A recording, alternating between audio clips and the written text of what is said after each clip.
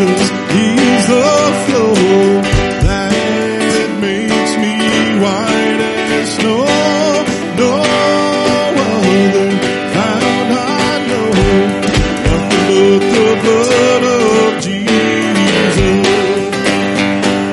What can make away my sins? Nothing but the blood of Jesus. What can make me whole again? Nothing but the blood of Jesus. Oh, precious is the flow that makes me white as snow.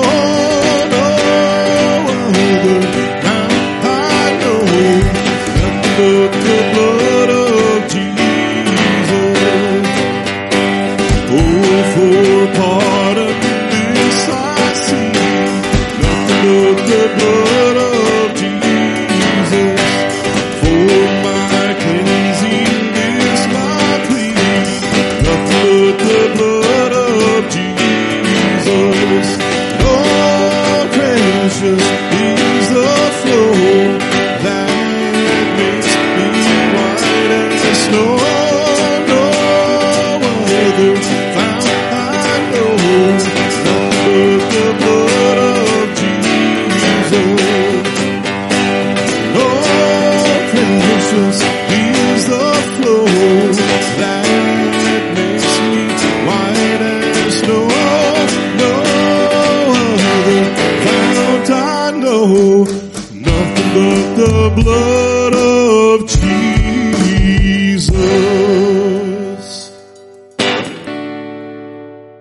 Well, what a friend we have in Jesus. Oh, our sins and grief to bear. What a privilege to carry everything to God in prayer. And oh, what peace we often forfeit. And oh, what needless pain we bear. And all because we do not carry everything to God in prayer. And we trials and temptation is their trouble anyway. We should never be discouraged. Take it to the Lord in prayer. Can we find a friend so faithful, who with all our sorrow share? Jesus knows our every weakness. Take it to the Lord in prayer. Are we weak and heavy laden? Come, but with a load of care. Precious Savior, still our refuge. Take it to the Lord in prayer. Do thy friends despise, forsake thee? Take it to the Lord in prayer. In His arms will take thee. Thou will find the solace there. Jesus Jesus knows our every weakness. Take it to the Lord in prayer. There's a sweet, sweet spirit in this place, and I know that it's the Spirit of the Lord. There are sweet expressions on each face,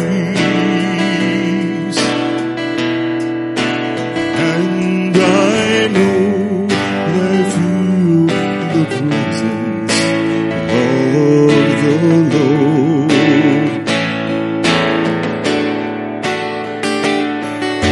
Sweet Holy Spirit,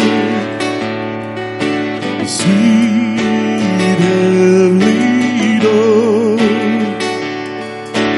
stay right here with us, filling us with your love.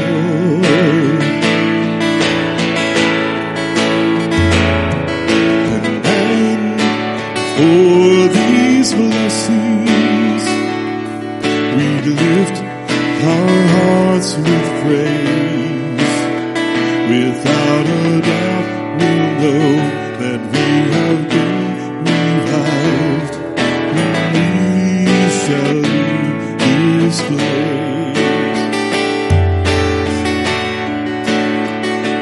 There's a sweet, sweet spirit in this place, and I know that it's the Spirit of the Lord.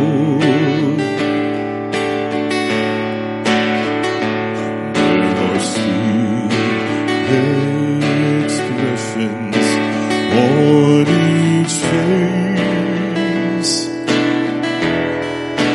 and I know they feel the presence of the Lord.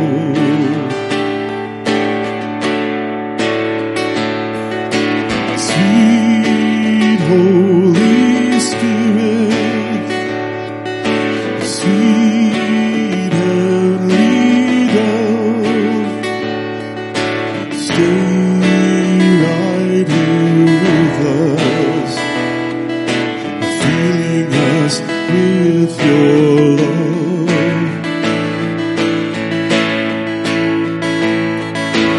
And for these blessings, we lift our hearts in praise.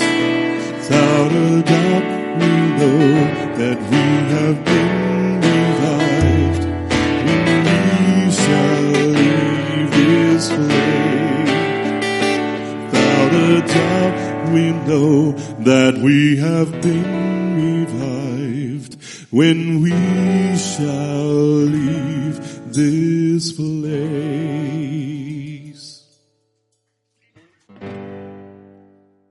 I stand in awe of you, my King. Lift up my hands, give praise and sing. Here in this place, in your embrace, where all else just fades away. I am in awe of you, my King, because you gave your everything. Beholding your face, I'm changed by your grace. Lord Jesus, have your way. You are wonderful.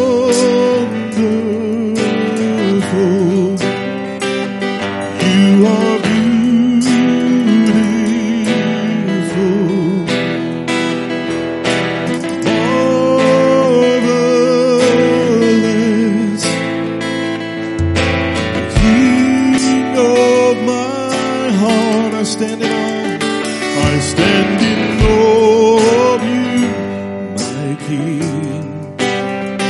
Lift up my hands, give praise and sing.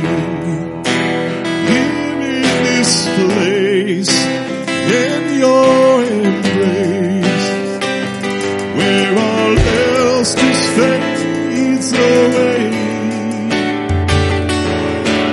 Lord, you, my King, and as you gave your everything, beholding your face, I'm changed by your grace.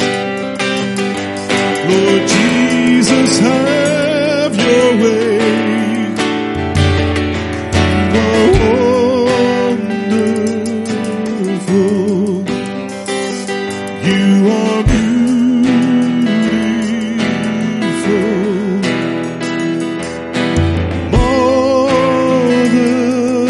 Marvelous. King of my heart. You are wonderful, beautiful,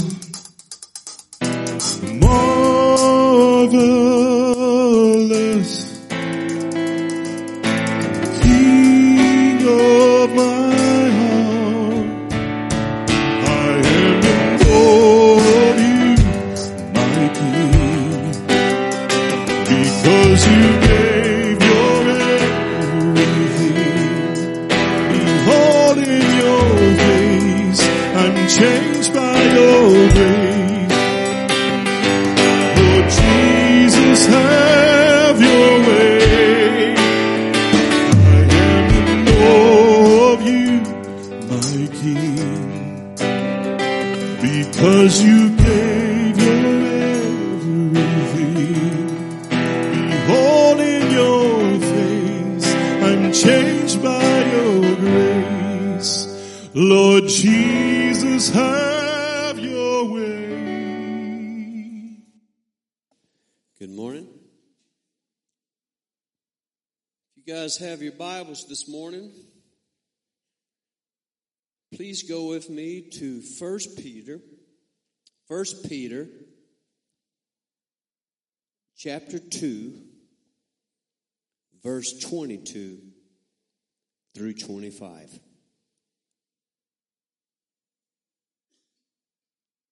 If it's all right with you guys today, I'd like to preach about Jesus. What a subject. 1 Peter 2 and 22 through 25. And once you find your place in the Word of God, as always, we ask you at Millwood Church to please stand for the reading of God's Holy Scriptures.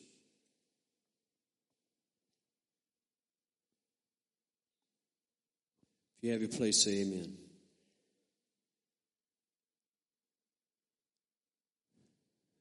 The Bible says he committed no sin, and no deceit was found in his mouth. And when they hurled their insults at him, he did not retaliate. And when he suffered, he made no threats. Instead, he entrusted himself to him who judges justly.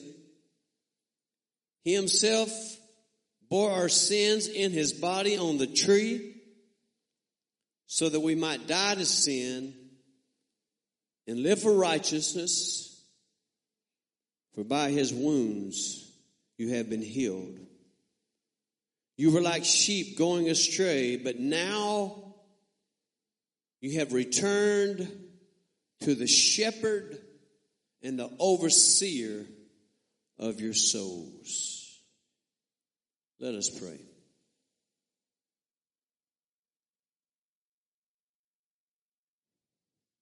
Oh God, we come before you now in the mighty name of Christ, the only name given to men by which we must be saved. And I emphasize the word must. We must be saved. It's urgent today that we're all saved. That not one soul will leave this building today unsaved. Lord, you've made me a fisherman of men. And I pray, Lord, that you would put the hook in every jaw in this place who do not know you. And draw them to the cross of Christ. Lord, we praise you today for the death and the burial and the resurrection of your only begotten Son, Jesus.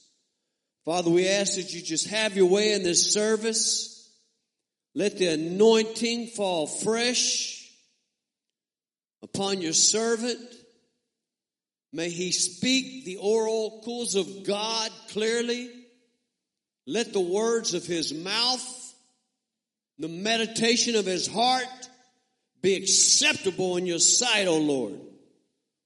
Father, I just praise you in the name of Jesus today. Have your way. And God's people said amen and amen. You may be seated in the presence of the Lord God Almighty. Peter ends this text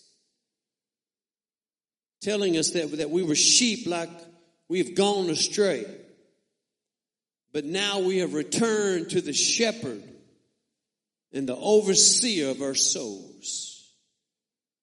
And when I think about the shepherd of my soul, I can't help but remember the words of David who said that the Lord is my shepherd. I shall not want. He maketh me lie down in green pasture. He leadeth me beside still water. He restoreth my soul. He leadeth me in paths of righteousness for his name's sake. And yea, though I walk through the valley of the shadow of death, I will fear no evil, for thou art with me. Thy rod and thy staff, thou comfort me. Thou preparest a table before me in the presence of my enemy. Thou anointest my head with oil, and my cup runneth over. And surely goodness and mercy shall follow me all the days of my life, and I will dwell in the house of the Lord forever. The strange thing about this week is that I've always find myself faced every week with the same predicament. What in the world am I going to preach on next? And I thought you guys probably thought that this is such an easy task. Because here you are, been in the Word for years, and you know the Bible. You got 66 books to preach from, and surely it's easy. But honestly, I have to say it's probably the most difficult task as a pastor job there is besides funerals and weddings. It's very difficult. And I know deep inside that God always has a word for his people. But my problem is me. Getting me out of the way so I can hear what God has to say. And I've learned that it's my job to confess my sins, to renounce my sins, to get them all behind me so that my heart is open before the Word of God. Because I know there's nothing more important than for the body of Christ to get that little piece of bread from heaven that we long for each and every week. My Bible says in Matthew 4:4, Jesus said that man does not live by bread alone, but every word that proceedeth out of the mouth of God. Jesus says in Luke 6:26, he says, look at the birds of the air. They do not sow or they reap or store away in barns, and yet your heavenly Father feeds them. He says, are you not much valuable than they? And so the spiritual food of God is always there for us. But I would like to start out by sharing something that I have learned over the years the hard way. Don't you know you learn your best lessons the hard way? Amen. And I learned this the hard way, and it's something that you may not like to hear.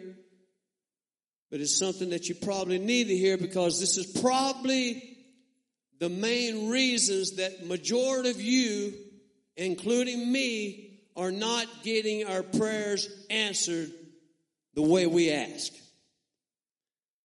We read in the words of Isaiah the prophet, Isaiah 59, 1 and 2. Now keep in mind, this is in my thought process as I'm looking and searching for a word from heaven. Isaiah says, surely the arm of the Lord is not too short to save, nor is his ear too dull to hear. But your iniquities have separated you from your God, and your sins have hidden his face from you, so that he will not hear. He will not listen. And so if I'm struggling to get a word from God, then this one verse right here reminds me that the problem isn't with God hearing me. The problem is that God is not listening to me. In other words, if I have held something in my heart against God or my brethren, don't tell me sometimes you do not get angry with God. Because I've gotten mad at God when you lose certain loved ones and you're praying for them and they just slip away. And you get mad, and you're not mad at God like you don't like him or something, but just don't understand why did you have to let it go. Well, I've learned that God doesn't lose anybody. We're just temporarily separated. But so I have learned that unforgiveness is something that I have dealt with many times in the past. Won't let it go. My Bible says that love, listen, keeps no record of wrongs. Yeah, oh, hallelujah. And so if I got a little record book in my heart against one of my brethren, then I could find myself praying for God for a sermon, and the heavens are like steel. I'm trying to break through. Oh, but if I can just remember that one thing and say, oh God, I'm sorry that I have held this against my neighbor, my brother, my family member, or whoever it is, and just let it go and give it to God, and all of a sudden the heavens are open wide for me to step into the throne room of grace. Even God tells us in Matthew 6:15, but if you do not forgive others their sins, your Father will not forgive your sins. Take note of Solomon 28, Proverbs 28 and 13. This is a new verse for me. I've read it, I've heard it, but now it's alive in my spirit. Proverbs 28 and 13 says, for whoever conceals their sins does not prosper. But the one who confesses and renounces them, they find mercy. Hallelujah. I was thinking to myself that, most people don't realize that God can hear the screams and the cries from the pit of hell. He can hear them hollering out for mercy. But the problem is that God is not listening to them. And you say, well, why is that, Pastor? Why would God hear them but not listen to all those souls across the world who ignored him on this earth? And they're in the pit of hell right now. I was thinking to myself, I got two of my best friends coming up or in hell right now, because they did not listen to God. God used me as an instrument to reach out to these individuals. They denied him, and now I know without a doubt where they will spend their eternity. And even now they're probably crying out for help and for mercy. But God is not listening. Zechariah 7:13 says, when I called, this is God, when I called, they did not listen.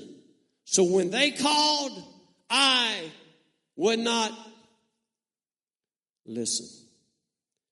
God says, I will punish those who do not know God and do not obey the gospel of the Lord Jesus Christ. He's made a promise here in 2 Thessalonians 1:8 that he will punish those who do not know God and those who will not obey the gospel of the Lord Jesus Christ.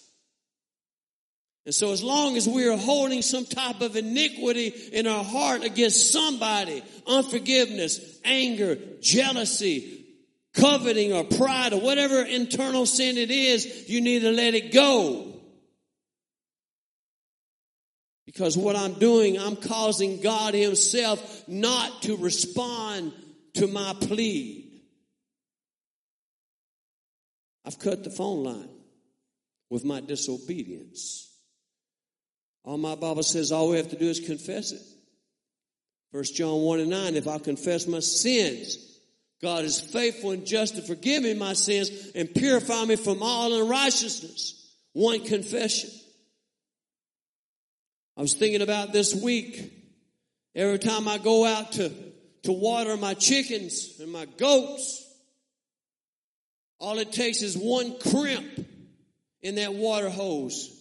One little crimp, and all of a sudden the source has stopped. I got to go all the way back looking through the tall grass for the crimp.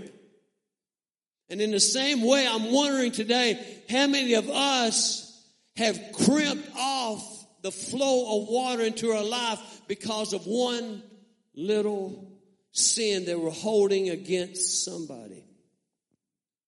Are y'all listening to me this morning? But last week, we had a great message talking about the signs of Christ was coming. Well, let me share these verses right here, first of all, before I get to that. Colossians 3:13, Paul says, bear with each other and forgive whatever grievance you may have against one another. Forgive as the Lord God forgave you. Ephesians 4:30 through 32. And do not grieve the Holy Spirit of God with whom you were sealed for the day of redemption, and get rid of all bitterness, rage, anger, and brawling and slander, along with every form of malice. But be kind and compassionate to one another, forgiving just as in Christ God forgave you. But back to what I was saying. Last week we talked about all the signs of the Christ is coming back again. And so Monday, I'm always thinking about the sermon prior. What did God say to us last week? And how am I going to tie it into this week? And while thinking about that sermon in particular, about how God gave us all these signs to be looking for, and then I read our text today. And I put the two together and I said, you know what? This is the perfect message for the end times. A message of a man hanging on a tree for the sins of the world. Because if the world needs to see a picture today, they need to see the beauty of God himself coming to this earth as a man and dying for the sins of the world. That's what the world needs today. Today's message is entitled, The Man That Hung on the Tree. I want you to turn to your neighbor this morning and say, neighbor, did you know that only God could save us from God? I could stop right there. Only God could save us from God. But the only way he could do that is becoming one of us. Hallelujah. And I'm so glad he did.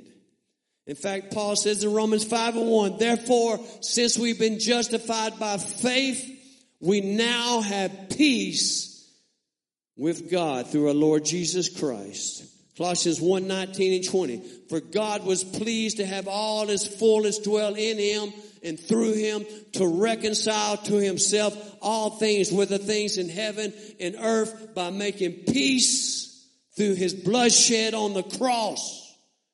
Jesus tells us in John 12:32 and 33, he says, and when I am lifted up from the earth, I will draw all men unto myself. And he said this to show the kind of death he would die. Now, when I say the man hanging on the tree, please do not understand, I'm not trying to disrespect the King of Kings. When I say the man hanging on the tree, I'm trying not to show you the God side of Christ, but I'm trying to highlight the part of Jesus that represents you and I, the humanity of Christ. Because when you see he was 100% man, but he was a man without sin, it helps us to relate to him in a way that we cannot relate to God himself. Because God is spirit, and he that worship him must worship him in spirit and truth. But you and I are human beings. We are natural creatures that has a spirit, of course. But when we think of Jesus, we understand that he was a man like us. And he understands the suffering and the temptations and the trials and the tribulations that you and I are going through on a weekly basis. Are you with me this morning? Hebrews 4:14 tells us, for we do not have a high priest who is unable to sympathize with our weaknesses, but we have one. Everybody said we have one. We have one who has been tempted in every way just as we are, yet was without sin. Everybody says without sin. And notice that's exactly how our text begins this morning, with four powerful words that you and I can hardly grasp, because they remind us of the impossibility of living a perfect life. Our text begins by saying, he committed no sin. I can't imagine making 1 week without no sin. I can't imagine making hardly a day without a sin. And I surely can't grasp an entire life, 33 years without a single sin. Because when I think about me and I think about you, I think of the words of Isaiah the prophet, who says in Isaiah 64:6 that all of us, everybody said all of us have become like one who is unclean, and all our righteous acts are like filthy rags. We all shrivel up like a leaf, and like the wind, our sins, they sweep us away. We all know the words of Paul in Romans 3:23 and 24. For all have sinned and fall short to the glory of God, and are justified freely by his grace through the redemption that came by Christ Jesus our Lord. And so Paul is telling us that redemption is available. Redemption from the penalty of sin is available. And it is free to every single soul today living on this earth. But here's what we have to understand. I'm going to let Hot Rod go by. Appreciate that, brother. Hallelujah. What we have to understand today is there is no redemption for those who have already fallen asleep, who have already died. If they did not receive redemption while they were alive on this earth, there is no second chance.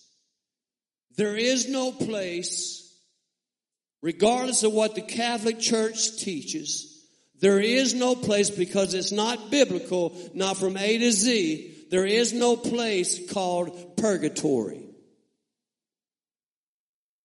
If you do not accept the gift of God while you're here, I can promise you, you will spend eternity in the lake of fire, where the worm does not die and the fire is not quenched.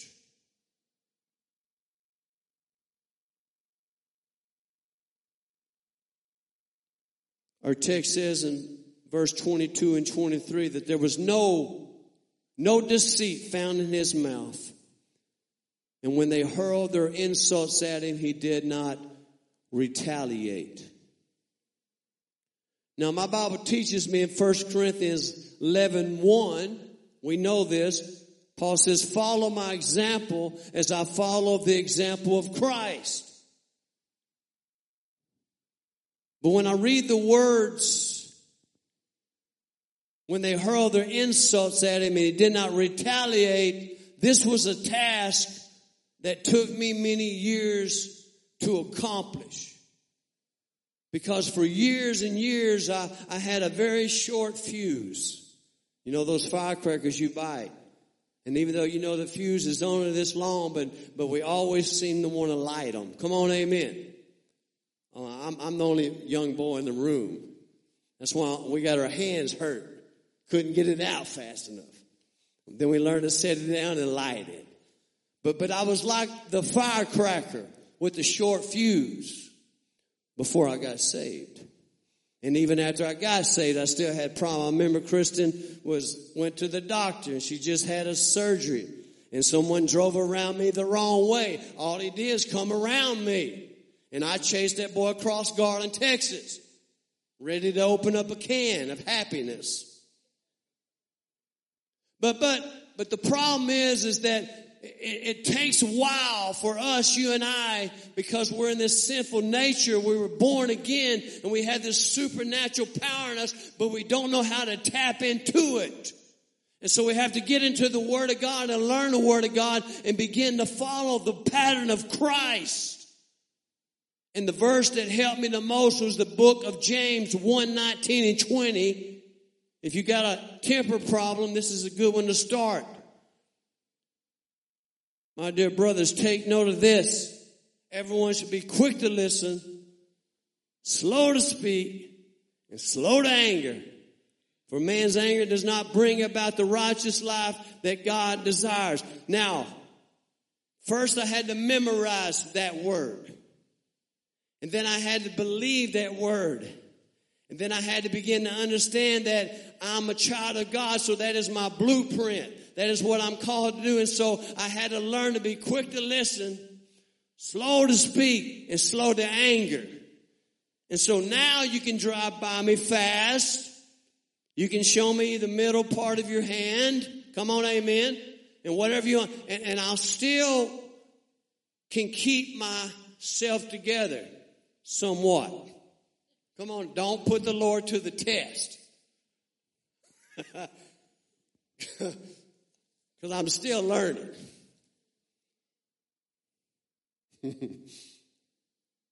But another part I learned that helped me with my anger issues is what Paul said in Ephesians 6 and 12. King James, for we wrestle not against flesh and blood, but against principalities, against powers, against the rulers of the darkness of this world, against spiritual wickedness in high places. And so a majority of the people who come against us is not really their fault. It's the evil spirit working through them, trying to provoke us to anger. Because what we learn that anger does not please the Father for us to walk in anger while we're here on this earth. But our text said that when he suffered, he made no threats. I don't know how many times you did it, but over the years, many times when I would get in trouble at school, I would always look across the room at that other boy and say, I'm going to get back at you. Come on. Yours is coming. Come on, amen. Jesus didn't say yours is coming. But he said, Father, forgive them, for they know not what they do. That'd be some good words to learn today. Father, forgive them, for they know not what they do. Because most of the times people say things and do things and not really knowing what they're saying until later.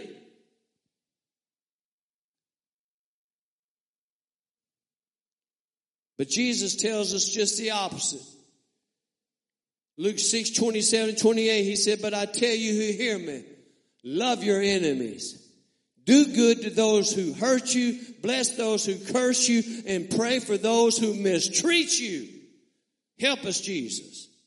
Paul says in Romans 12:21, do not be overcome by evil, but overcome evil with good. Oh, but I'm talking about a man hanging on the tree. And what we have to understand about this man who is hanging on the tree, we have to realize that this man had all authority and all power on this earth.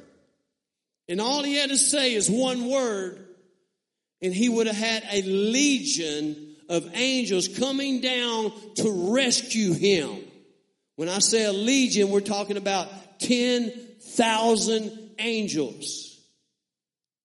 Now, you may not can grasp it, and I can hardly grasp it. I'm thinking that if one angel can kill 60,000 men at one swing of his arm in the Old Testament, well, what can 10,000 angels do on this earth?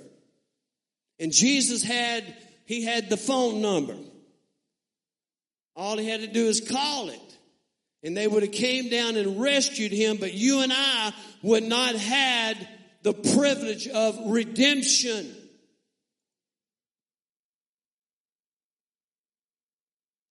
And so we read in Romans 12:19. Our text said instead, he entrusted himself to him who judges justly.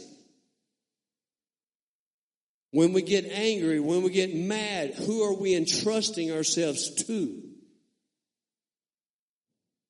Romans 12:19, Paul says, do not take revenge, my dear friends, but leave room for God's wrath. For it is written, it is mine to avenge, and I will repay. Do y'all know the battle is whose? The battle is the Lord's. 2 Thessalonians 1:6-9. God is just. He will pay back trouble for those who trouble you. And he'll give relief to you who are troubled and to us as well. This will happen when the Lord Jesus is revealed from heaven in a blazing fire with his powerful angels. And he will punish those who do not know God and do not obey the gospel of the Lord Jesus Christ. And they will be punished with everlasting destruction and shut out from the presence of the majesty of his power. We're not called to retaliate, but we're called to trust. We're called to believe that God will revenge us. If someone has wrongfully, ungodly came against you and you turn that over to God, that battle, I can promise you, you may not see it in a week or 2 weeks, maybe a month or a year, but eventually you're going to see it fall. And you're going to see whoever it was, they're going to be squirming. Because God's going to bring them to the place of repentance. Are you with me this morning? Verse 24, he himself bore our sins in his body on the tree so that we might die to sins and live for righteousness. One of the greatest things of eternal salvation is the moment you come to that altar, you hit a knee, you confess your sins, and all of a sudden you stand up. You're down here with all of this heaviness.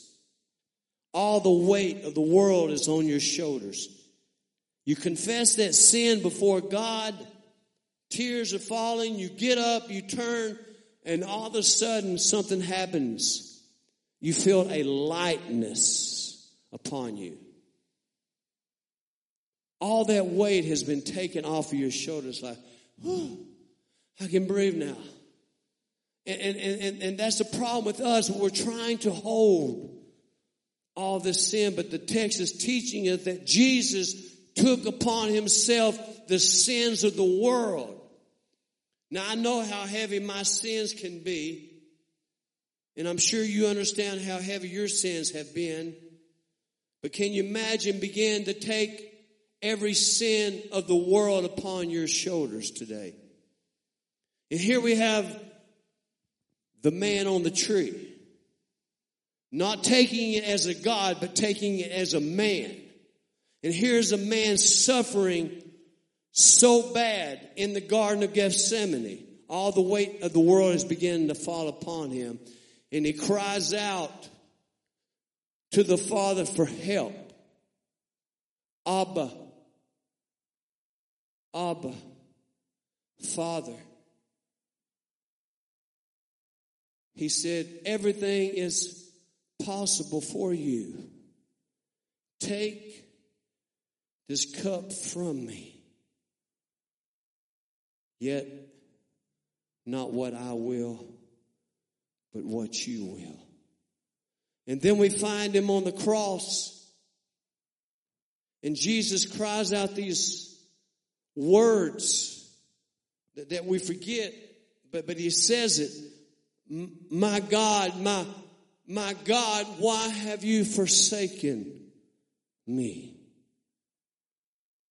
Well, we have to go back to the beginning.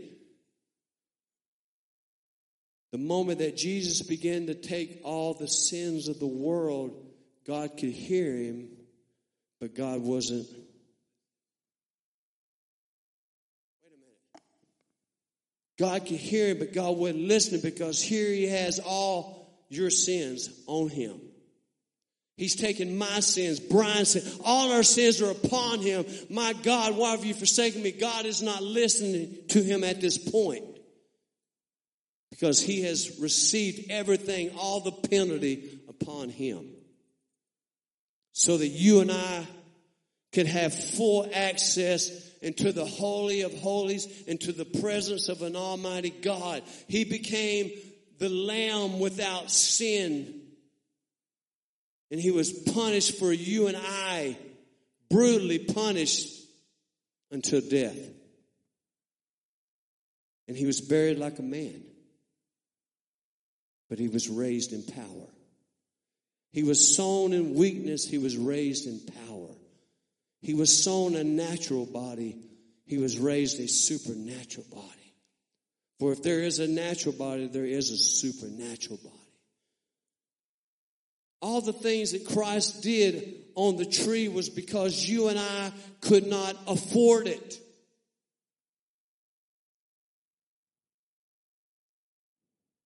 But Peter tells us, so that we might die to sin and live for righteousness. If you want to memorize a verse of Scripture, memorize Galatians 2:20. I am crucified with Christ. I no longer live, but Christ lives in me. In the life I live in the flesh, I live by faith in the Son of God who loved me and gave himself for me. Memorize that, because it's a reminder of you and I that we're not called to live, but we're called to die. Die to the things that separate us from the Father. In other words, it's not God's desire for us to live in a sinful way where he has to shut his ears to our cry. He wants us to confess those sins. He knows we're going to fall short. He tells us. But all he wants to do is to keep that communication open. He wants to keep the crimp out of the water line. But we just keep on crimping it, and we're wondering, why am I not getting the flow from heaven? Why is it that I don't seem to have the power? Well, you look back and you got 3 crimps. Take them out. Confess them before God. Get them off of your shoulders because they're heavy. And give them back to the cross.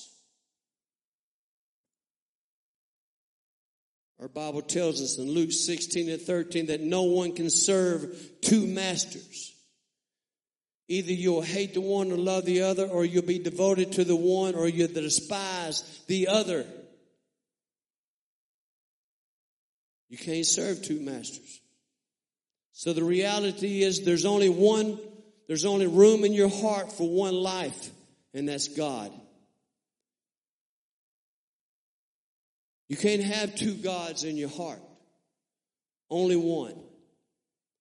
Listen to the words of Joshua speaking to the people of Israel. Joshua 24:14 through 15. Now fear the Lord and serve him with all faithfulness. Throw away the gods of your ancestors. Worship beyond the Euphrates River and in Egypt and serve the Lord.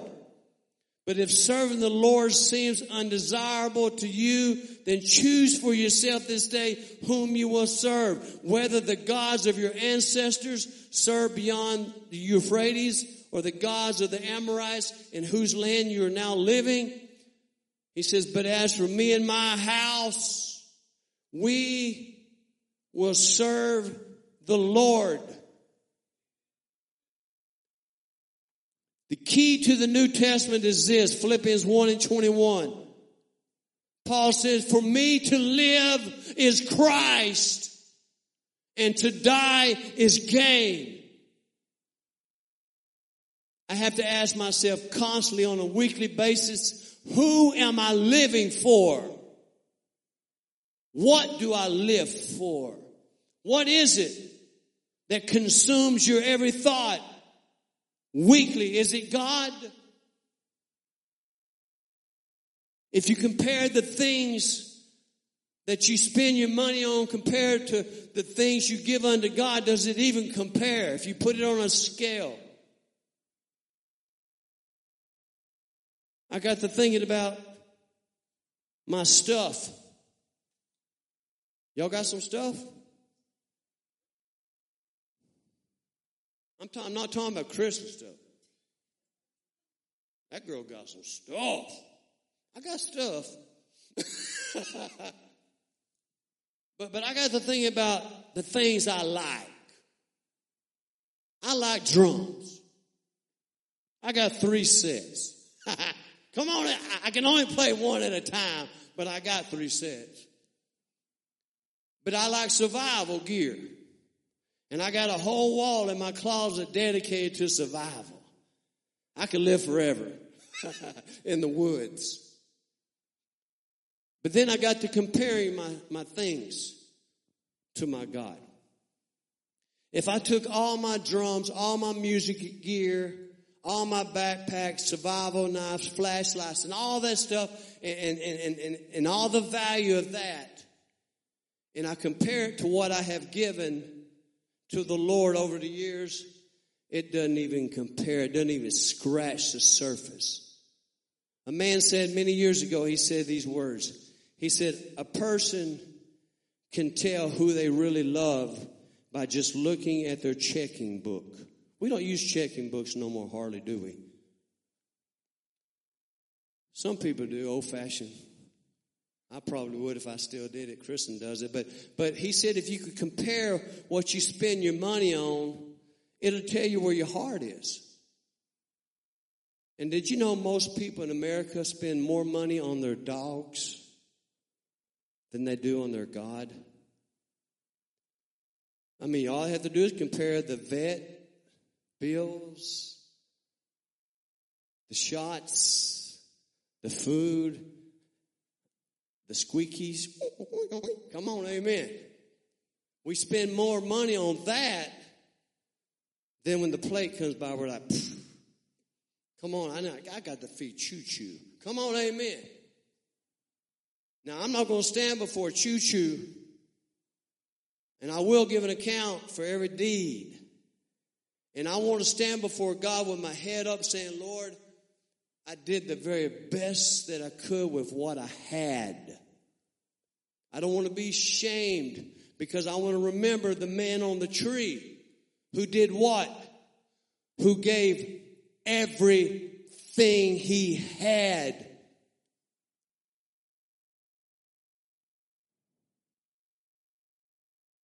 We were poor. He was rich. He became poor so that we could become rich. Did you hear that? He was rich, became poor. We were poor. Now we became rich because of him.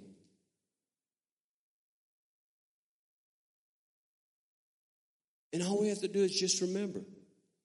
The simple truth.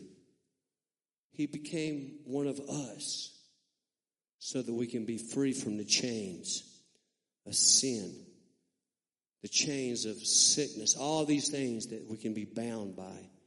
We can be free by one word: faith, trust, believe. They all mean basically the same thing when you all round it out. I believe, I trust, I have faith in what he did. I wish I could go back in time and go back to those times when I lost my friends. Those two specific, Tony and Mike. Two of my best friends. There's nothing worse than knowing two of your best friends are in hell. And my wife say, oh, you shared with them, and I know that helps me a little. But deep inside I'm thinking, I didn't do all I could do. If I was smart, I'd just tied them up to my fence post and preached till I passed out. I should have done more. But because I was content with what I did all I could do. That ain't enough. I can't quit when they say no. I have to continue to press on, because think about how many times you said no to God. But what did he do? He kept on loving you and reaching out to you, knocking at your door until you finally said, I surrender. That's what we had to get.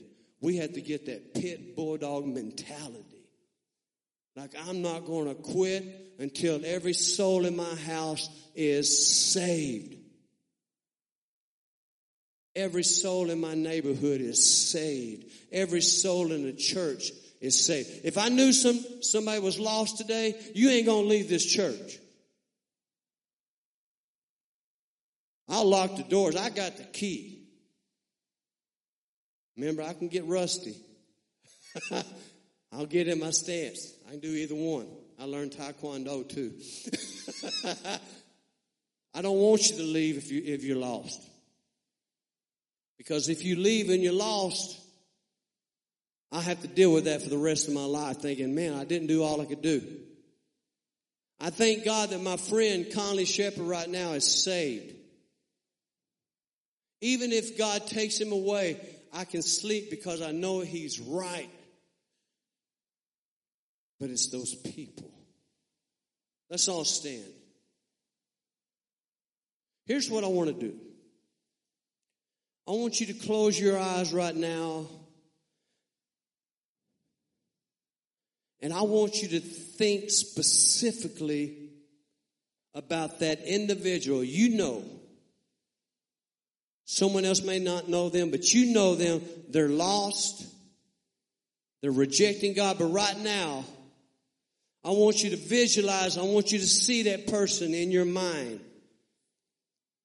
And let's begin to pray for that person. We're all praying for different people right now. Say, Father, in the name of Jesus, reach into their heart right now and begin to soften it. Lord, give that individual hunger for spiritual righteousness. Lord, help them to see the truth. Open their ears to hear the word. Drawn by your loving compassion. Father, take them by the hand in the spirit realm and lead them to the cross.